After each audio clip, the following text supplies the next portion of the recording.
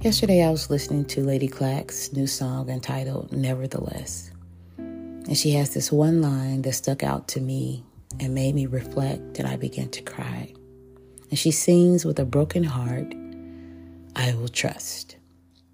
I have asked God to change, heal, restore many things in my life, and the outcome of my prayer was not what I wanted. But I told God that I would trust Him even though I am hurting. I know many of us can relate that we have cried out to God for Him to intervene or give us a different outcome. And when He answered, it was not what we desired. It's just like when Jesus cried out in the garden, asking God to allow the crucifixion to bypass Him. He said, let this cup pass me.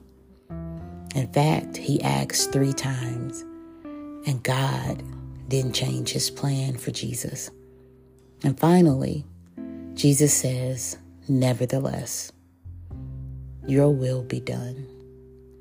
I want to encourage you that are listening, that just because it didn't end or turn out the way you envisioned, please don't stop trusting God.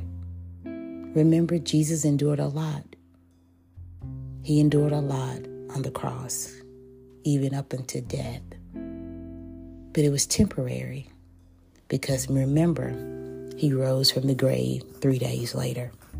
And a greater good manifested because He trusted His Father. He trusted God. And we're a part of that greater good. If Jesus had not died on the cross, we would not have the right to eternal life. We would not have complete access to God. Because remember, the Bible tells us that we can only get to Him through Christ.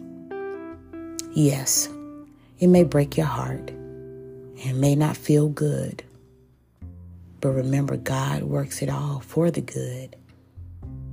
And if He allows it to happen, if He gives you a different outcome, always remember there is purpose in it. So, even with a broken heart, even though you're hurting, even though you're crying, even though you're trying to figure out what God is doing, keep trusting Him and stay motivated.